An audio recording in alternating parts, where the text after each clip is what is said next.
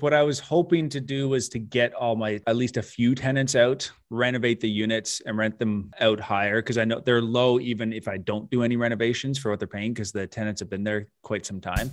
Are you a real estate investor looking to sharpen your skills, or a newbie looking to become one? You're in the right place. Welcome to Where Should I Invest? Real Estate Investing in Canada with your host, Sarah Larby.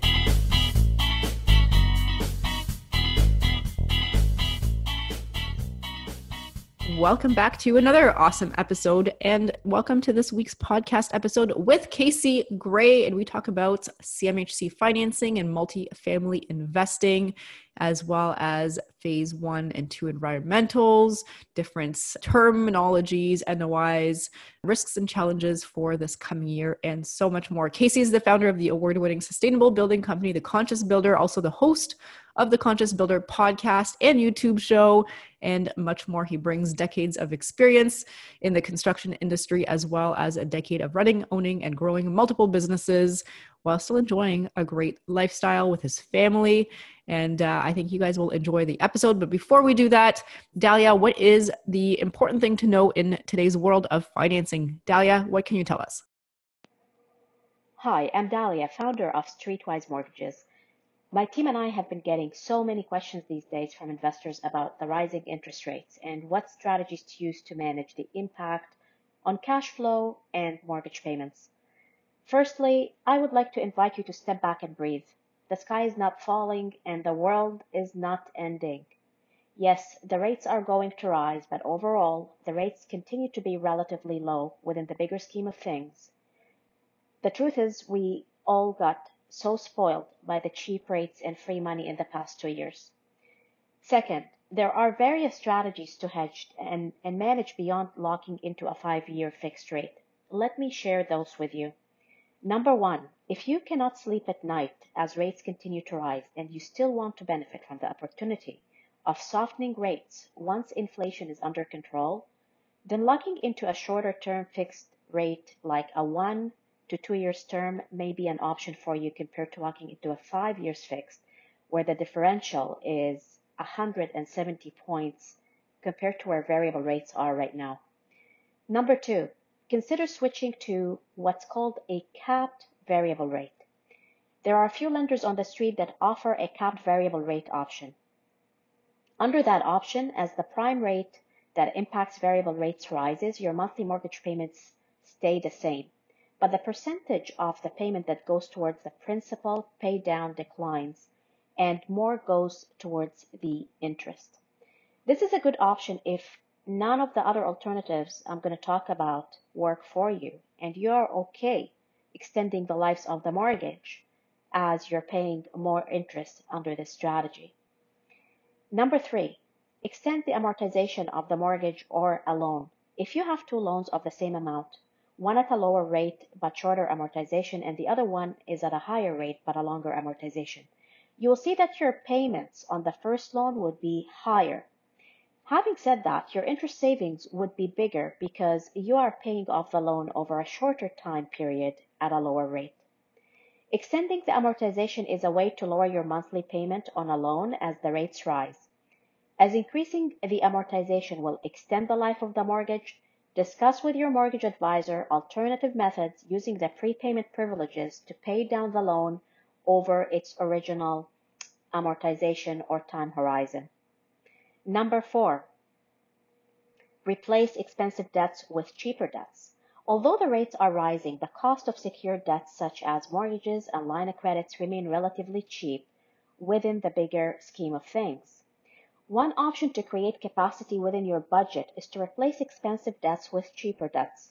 Let me give you an example. Let's say you have a car loan with a monthly payment of $1,200 and there is $30,000 left on that car loan. If it makes sense to pay it off, then we can use secured line of credit money to pay it off. And what that does is it reduces your monthly payment from $1,200 to $92 interest-only payment based on the current prime rate of 3.7. You will also have the option to make a principal and interest payment, but as you can see, the payment is significantly lower than the $1,200. Number 6, convert a portion of a mortgage to an interest-only payment. An interest-only payment on a loan is often lower than an interest and principal payment. If you want to ease up the impacts of rising rates on your cash flow and budget, paying an interest-only payment would be lighter on your pocket. Having said that, you have to be conscious of how long you want to stick with interest-only payments and convert those back to principal and interest, or pay more than the interest every month so you can still get ahead. Advanceable mortgages on the street allow you to divide up the loan into interest only, like line of credits, and principal and interest loans at the time of approval. And you can convert an interest-only loan at a later point back to a mortgage. Lastly, take a short and long mortgage.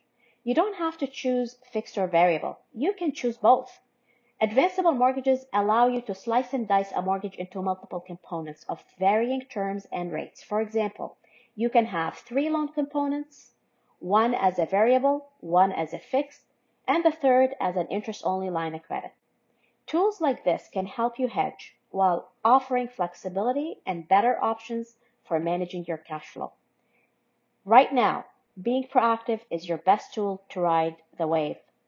We have developed an interest rate sensitivity calculator to help you assess the impact of increasing rates on your current property portfolio and cash flow, and to help guide your decision as to whether you should stay put, lock in, or consider any of the tools I discussed earlier. You can get a copy by emailing us at info@streetwisemortgages.com. Also, if you wish to discuss hedging or cash flow management strategies that are specific to your situation, you may book a complimentary planning session with one of our senior advisors at info@streetwisemortgages.com. Cheers to your success. Awesome. That was great. Streetwise Mortgages has been a tremendous help. And also, Dahlia comes out to our master classes. We started doing some master classes discussing how to convert complex conversions, commercial conversions, like commercial properties, and converting them into residential. We do those in Hamilton, live in person, full days. And Dahlia is a wealth of knowledge, and she comes with us as well and talks about all of the different types of financings for these buildings that we are looking at. We just had one this week, and we likely will do another one because we've got a big wait list of people who are interested. It is amazing, amazing class. It starts at 9:30, goes all the way to about 3:30, 4 o'clock. And there's theory, there's practical. We're actually going out and viewing properties, and we're figuring out how to apply how to figure out what the right zoning is, what permits, what are the options for this property, what can you do with it, what can you not do with it, can you convert it all to residential?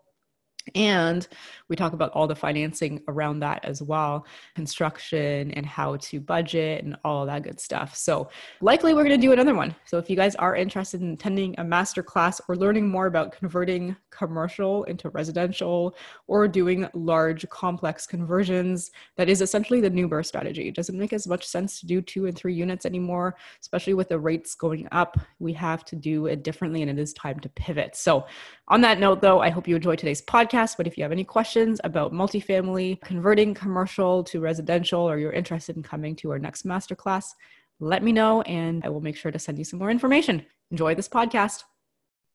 Casey, welcome to the show. How are you? I'm doing great. Thanks for having me.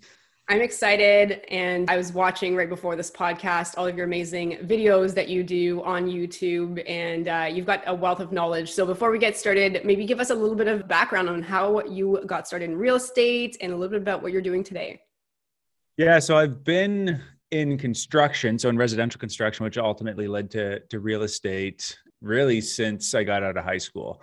So right out of high school, got in construction, did my apprenticeship, ended up buying my mom's house from her at, I think I was 20 at the time. Ended up buying a few houses. I'll fast track this story.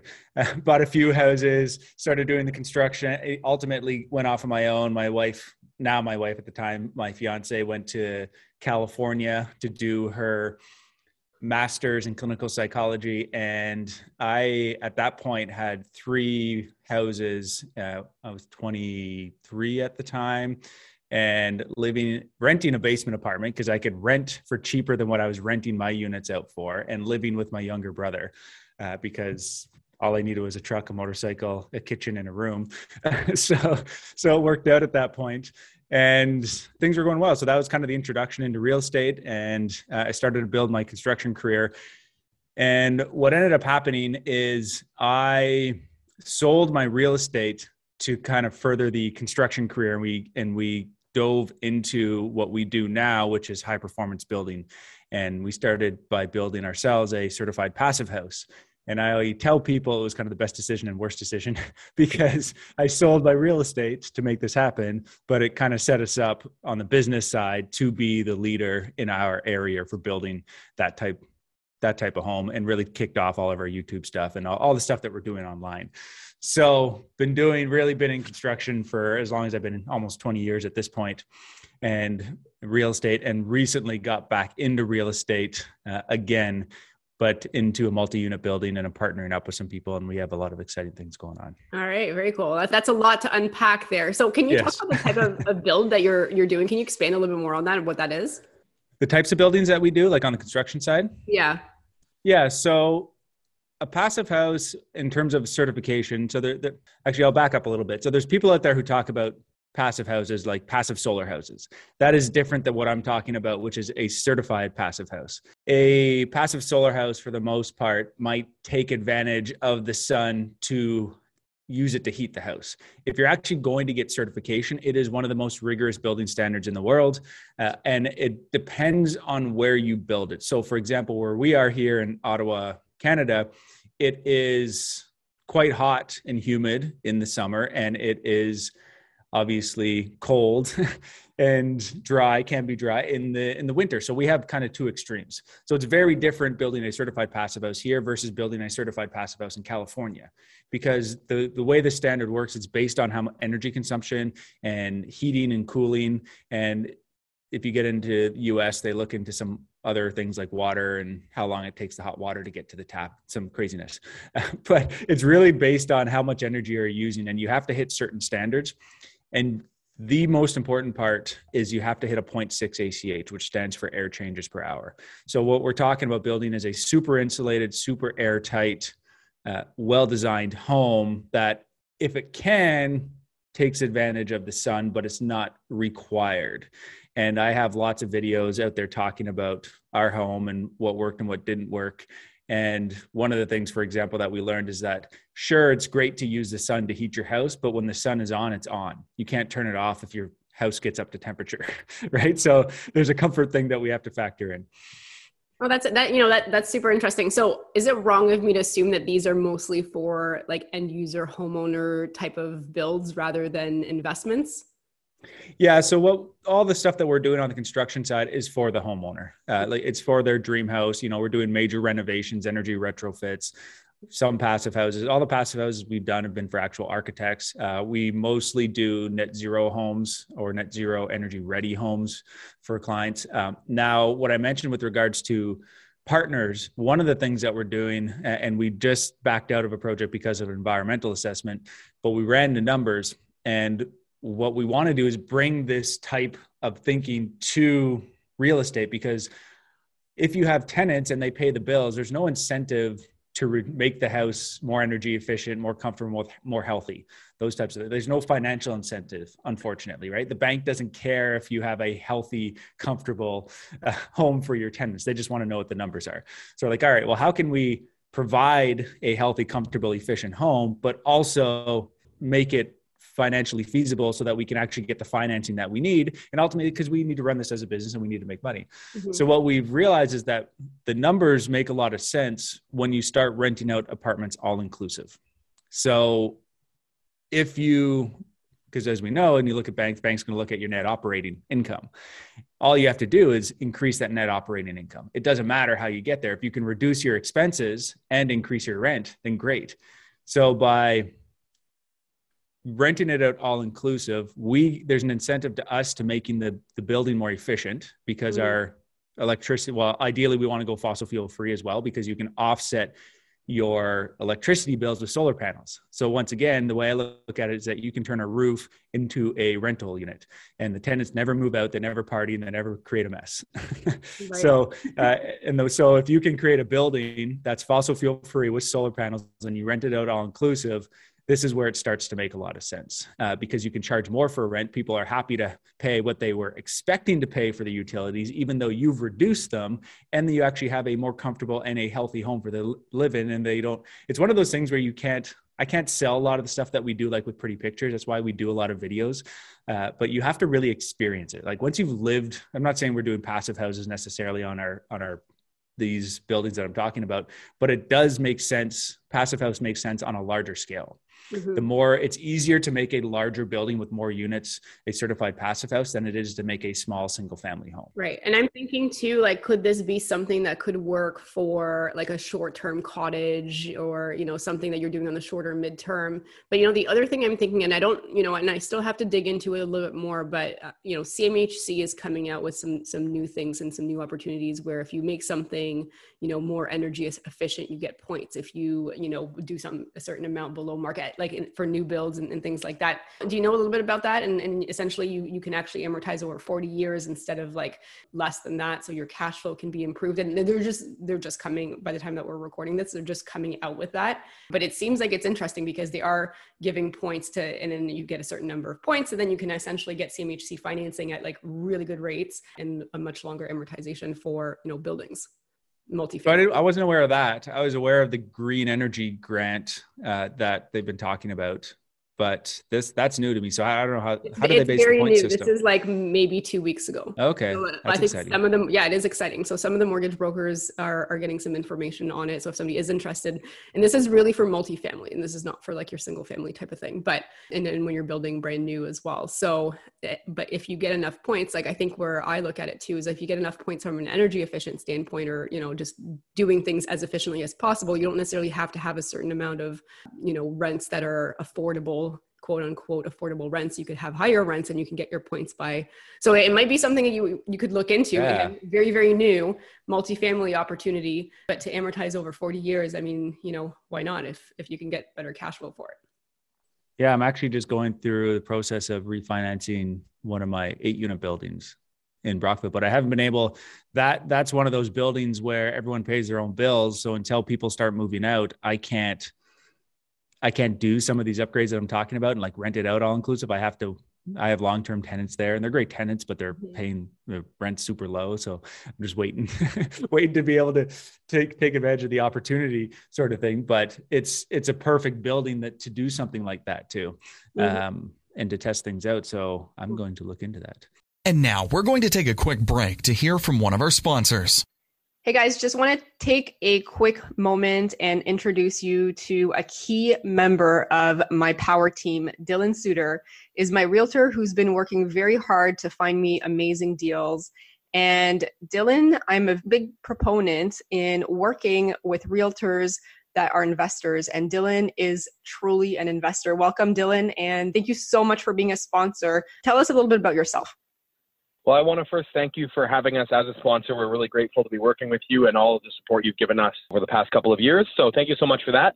And our focus as Elevation Realty is to focus our attention primarily on real estate investors that are looking to replace their active income with a passive income and go enjoy what they like most, such as time with the family or up at the cottage, whatever it may be. So what we do is we focus our attention on creating a plan specific for each client, whether that is something they want to have 5 properties in 5 years and be able to sit on them for 10 years and then sell them and retire on the equity, or if they're looking to scale their portfolio and retire in the next 12 months, we can look at doing that as well through joint ventures or Airbnb short-term rentals. We can talk through buildings, buy, renovate, refinance, single-family purchases, and the list goes on.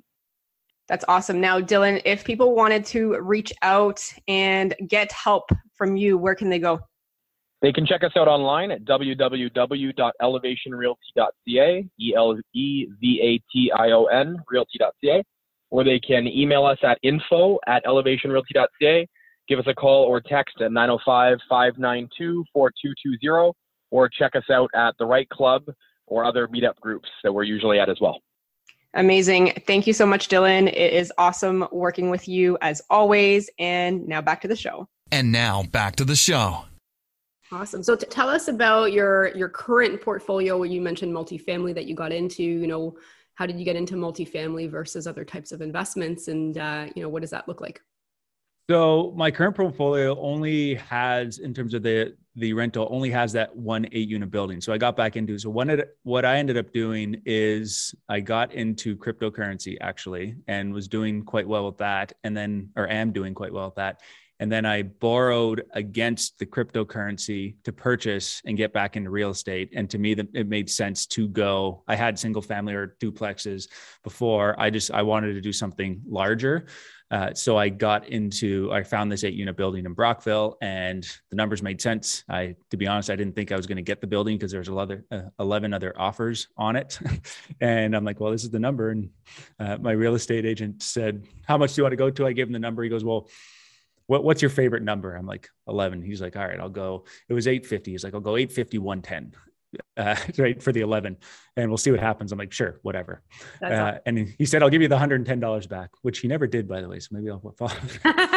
But anyways, so he ended up somehow worked his magic, and we ended up getting it. I think they were asking 780. We paid 850. The numbers made sense at that point. So I don't know if I was the highest bid. I don't know if they just liked my story because it was an older couple who owned it for 25 years. And I said, look, I'm buying this for long term, maybe my son takes it over way down the road, sort of thing. So he might have sold that. With your offer? I didn't send a letter, but I know my real estate agent did a really good job at selling us. And I think sent because my personal webpage, my construction page, I have stuff about my family and my son were kind of posted all over the place. So I think he just sent a lot of that information and then had a video call with them, and they seemed to like it. So I have no idea if we're the highest, but it worked out really well for us, obviously. So that was kind of the beginning. And then we're not slowing down. Like I said, we're actually flipping another property right now.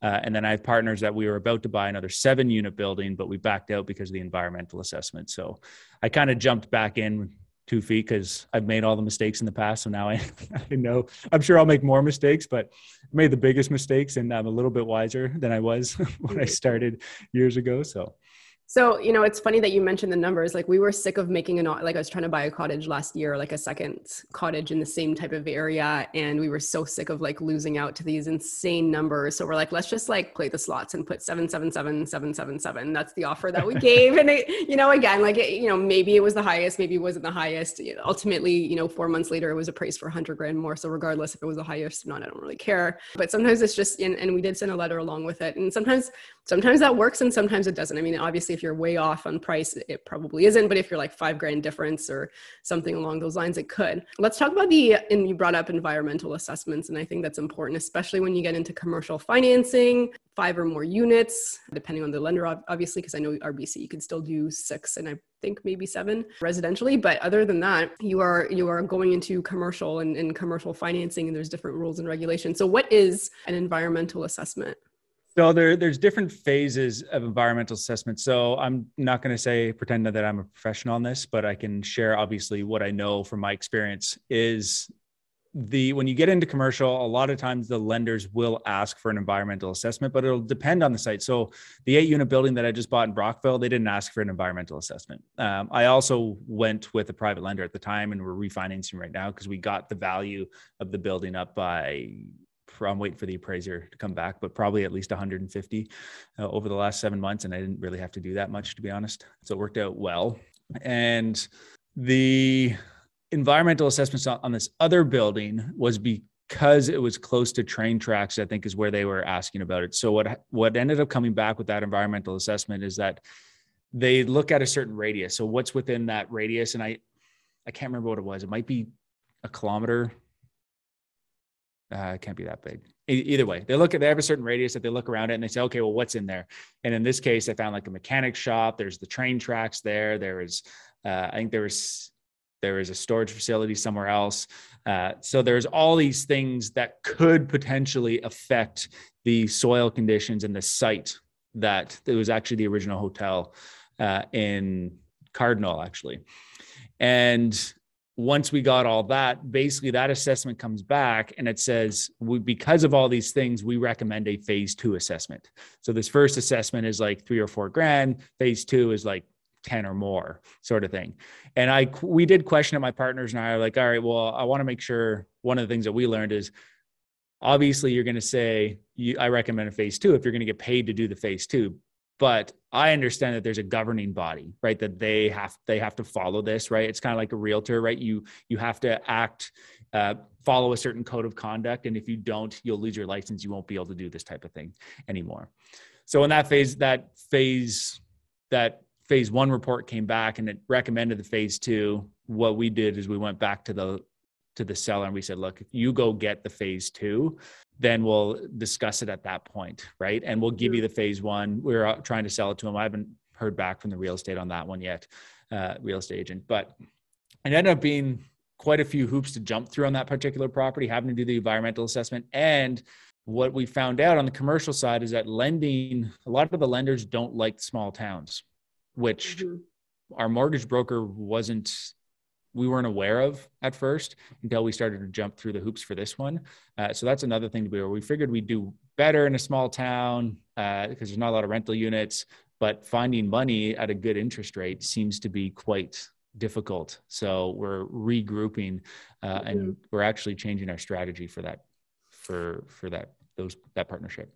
Yeah. So just a couple of things. Yeah. So there's 3 phases essentially, right? So phase 1, I think is pretty common, right? And then it's just a matter of like, if you want to go to the next phases because they cost so much more. And then just you get to phase 3, you're doing like testing the soils and that kind of stuff. And that could be like hundreds of thousands of dollars depending on the site and what it is. So ideally you want to have a phase 1 pass, but it sounds like you had some good clauses in there. The other thing that you mentioned, I think is interesting is like, yes, there's better deals, especially with multifamily in these smaller towns. And ideally when you have a deal, and just if someone is listening to this, is maybe you have a mortgage broker on your team and just run it by them on the exit. I think on the purchase, you could always go private, get the stuff that you need to do to it done, and then you can refinance, but you do need to know what your exit strategy is. I'm almost wondering, like in your case, if there's like a credit union or something that's local that would do it. Yeah, we would have looked into it further if that environmental assessment didn't, but once that came back the way it did, we're like, there's no point in kind of wasting any more time on this property. Yeah. We really like the numbers, and we like this particular building had really large units. So we knew that we could make the units smaller, kind of create more units. And it only had the 1 gas meter and 1 hydrometer. So this was going to be that we ran the numbers, but we were going to do that test where we get it off natural gas, put the solar panels on, make the units more more energy efficient, and actually prove that it's a good model. But unfortunately, we weren't able to do that. We also ran into this property. There's a kind of a third, maybe it's a 4th strike at this point, but there was some non-conforming units because it was on a main street that were supposed to be commercial, and there was 3 and they told us there was 2. So there's a bunch of stuff that just wasn't lining up, right? So you just have to remember to not get it's not like an emotional attachment, right? When you're doing these real estate deals this way, it's not like buying your cottage or a home for your family, right? So it's a little bit different way of thinking. Which is good, right? And that's the other thing that's great about real estate and going into multi. It's like, if the numbers don't work, they don't work. Move on to the next project and keep going.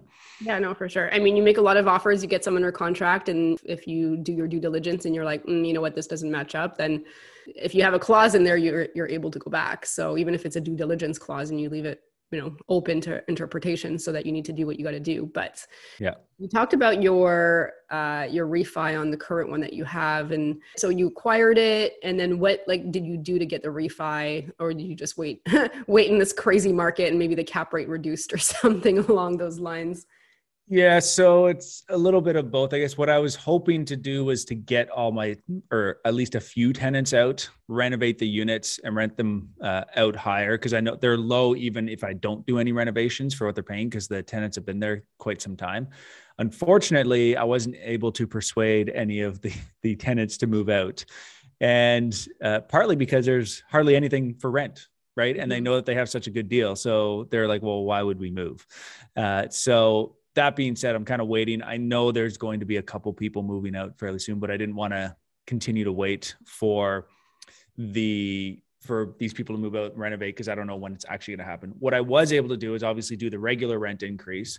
I was able to reduce my expenses, and I was able to do some work in 2 of the units so that the tenants stayed, but one of them, for example, wanted a new bathroom. So we negotiated a new rent and she got a brand new bathroom out of it. And she's still very happy about that. So that's another creative way that you can do it, is you go to your tenants and be like, hey, I can give you something new, still give them whatever, like it doesn't cost much to do a little bathroom, right? You still give them a good deal, then maybe a better deal than what they might get if they go somewhere else. So make it enticing, but it ends up being win-win because it depends on cap rate and sort of thing. But for every $100 of net operating income every month is going to be anywhere from, I don't know, $10,000 to $15,000 worth of equity, right? So, or more in some cases. Yeah, absolutely. I mean, it's all about the NOI, right? Net operating income. So what's all of your income minus what's all your expenses. And sometimes even just things like, maybe if it's super simple to do, like offering like in-unit laundry for a new rent, or, like big screen TVs. Like a lot of, like, I don't watch TV, but a lot of renters have really big TVs and maybe they like those really big TVs. So could you buy them a TV, or could you buy a TV for your unit for a new rent? Like there's probably so many different things. Like ultimately I'll say this, there's obviously the RTA and there's the LTB, but if you and your tenant agree on something and you're both happy, like you said it, Casey, win-win, then, ultimately like you guys can figure it out how to make it work. Now, obviously, the RTA and the LTB, if something doesn't work and there is, obviously a conflict there, and then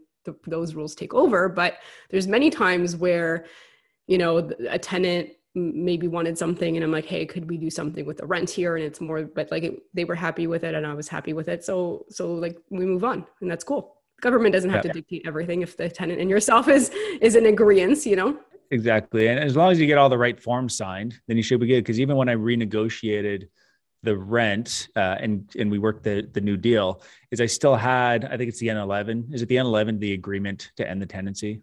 Mm-hmm. At the end. Okay. So I had the tenants and we signed the N11 basically saying the rent was, ending at the end of the month.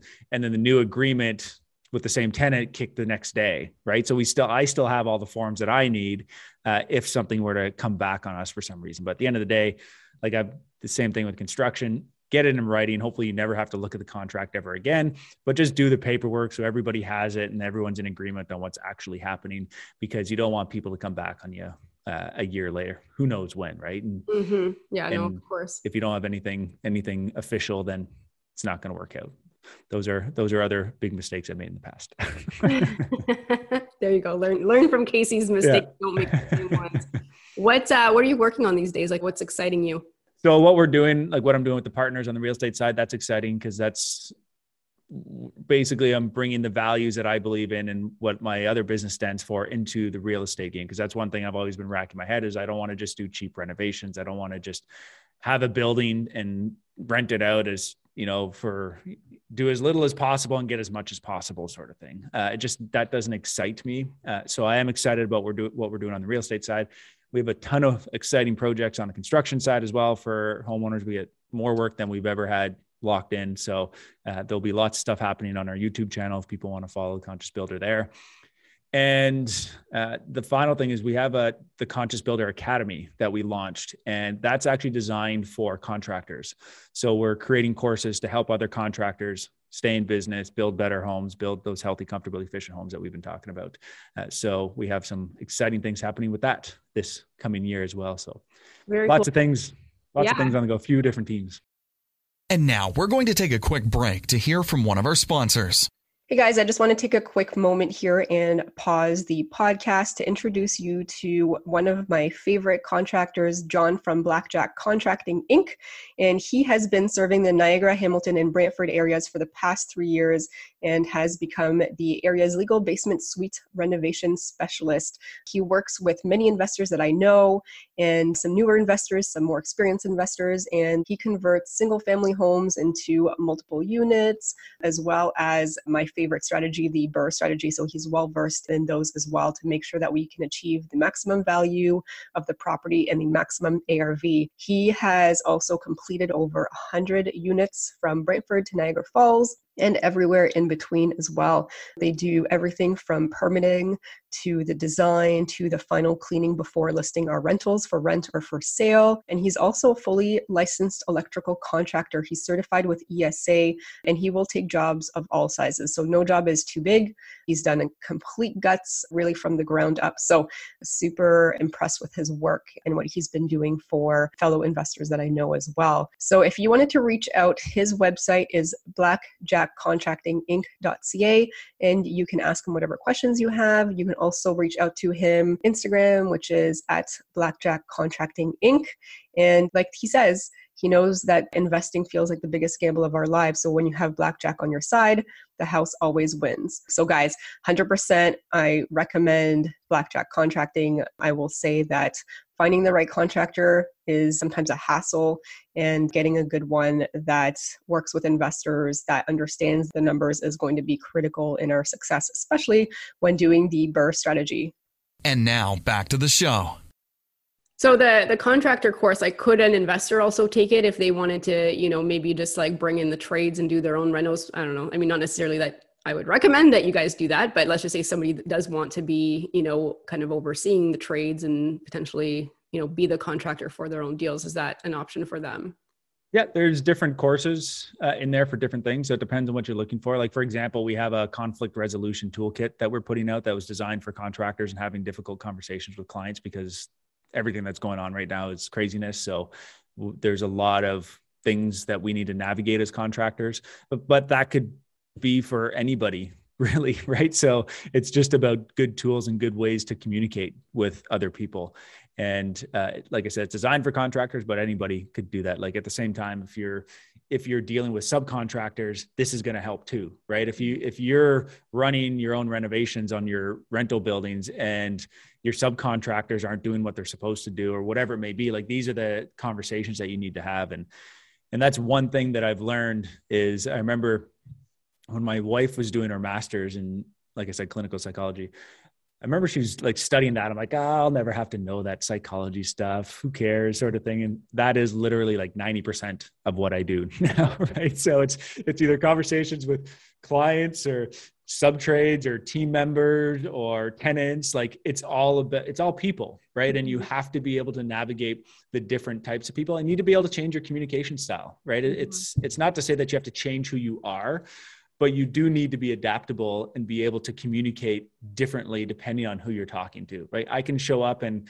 swear with the best of them with the contractors if I have to, right? But then I can show up and not worry, and be very polite and talk to homeowners. And, I'm comfortable doing either or. And I don't think that changes who I am. That's just what I have to do in any given situation sometimes, just to connect with people.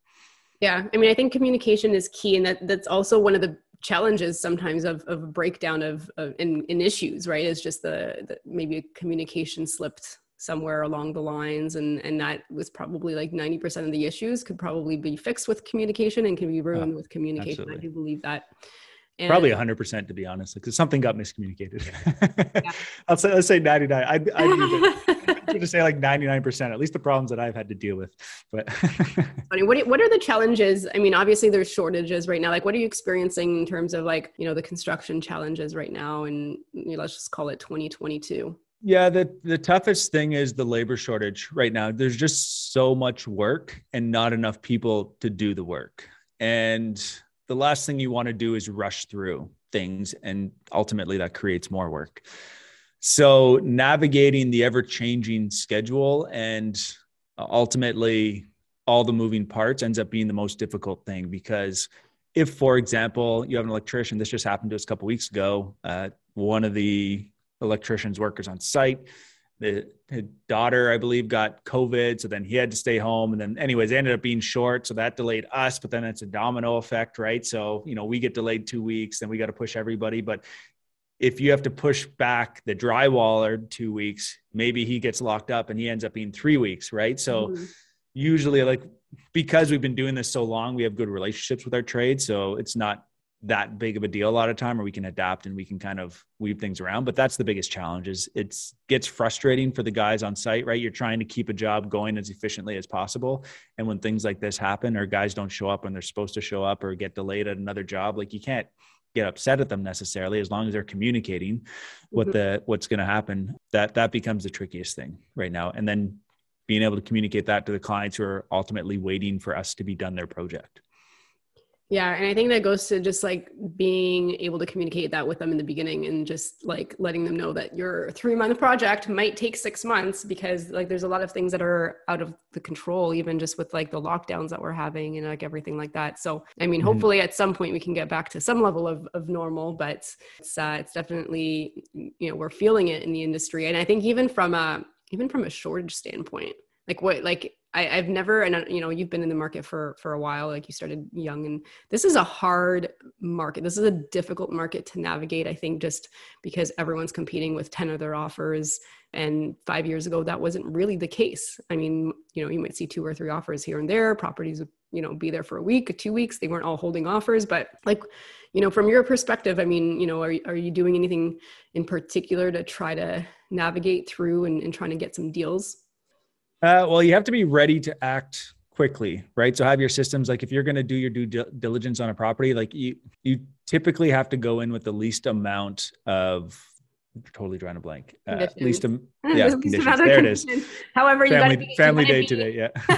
No, but you gotta be comfortable, because if your amount of conditions is no conditions, I mean, you're closing on it one way or the other, or you're losing your deposit and risk a lot of bad things.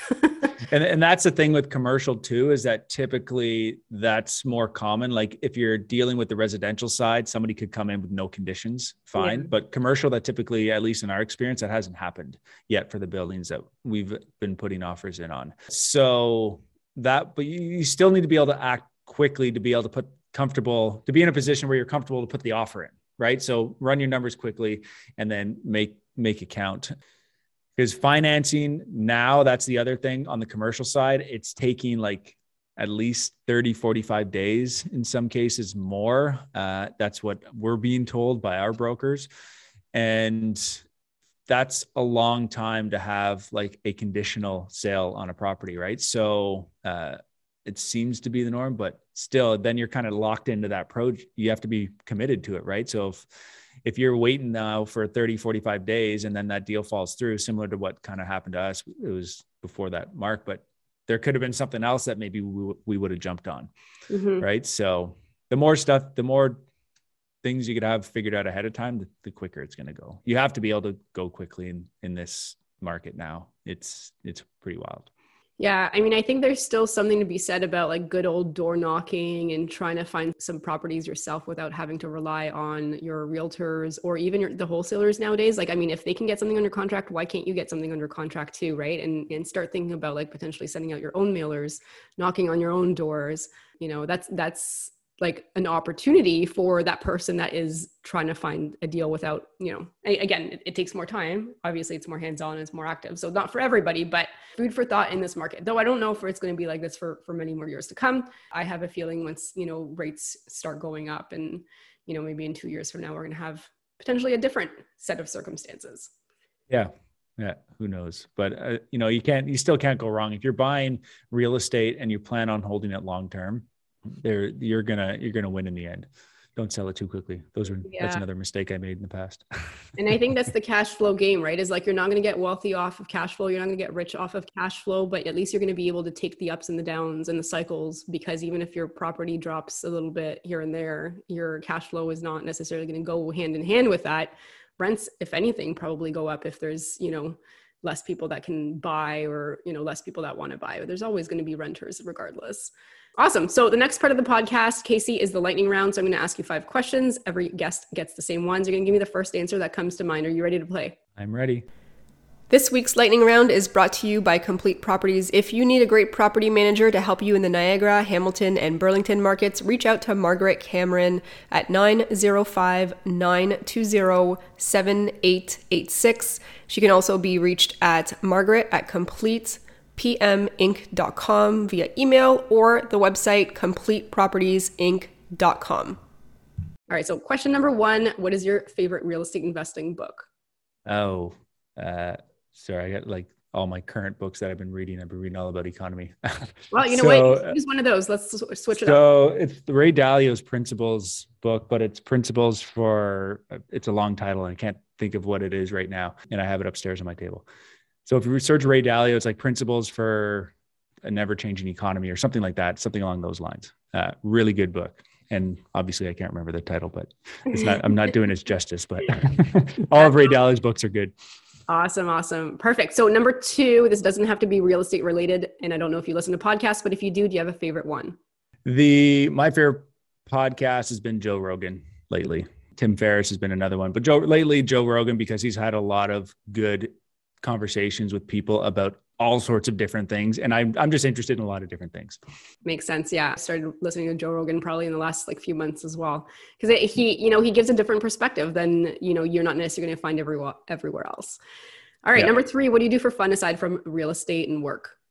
So I have a 77 Westphalia and I have it gutted right now, but it does still operate. I still drive it around, but hopefully that's back together because I love camping. So I have an 8-year-old son and we hop in that and we take off for the weekend. So very cool. When it's not minus 30 out.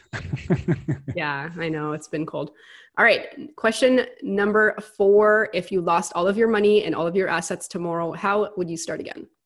I would actually start with cryptocurrency because I've been doing a lot of research with that. There's ways that you can make some dividends with certain ones as well. But it's a way to get involved and start investing without having to worry about putting a lot of money in, right? You can put $100 in, you can put $1,000 in, whatever you have at that moment, you can actually get into it. And then you can use that to invest in real estate or business or whatever it may be. And I'd obviously invest in myself some more. Always put money. Best investment you can make is in yourself. For sure. And last question, if somebody has $50,000, and this might tie into your 4th question, but if somebody has $50,000 and they want to know how to best spend that money, what would you recommend? That would be investing in yourself. So get involved with people who know more than you, who have been there, who are further ahead, who are willing to share and kind of, and guide you to ultimately where you want to go. So use that money to improve your environment because we are who we hang out with. We are the average of the 5 people we hang out with most, or the 5 podcasts or YouTube channels, whatever. You are the average of what you basically let into your mind. So be very careful about what that is. Great insight there. You are the average of the 5 people. And if you look around and you are the smartest of those 5 people, then you might need a new 3 or 4 of them. Help you get elevated.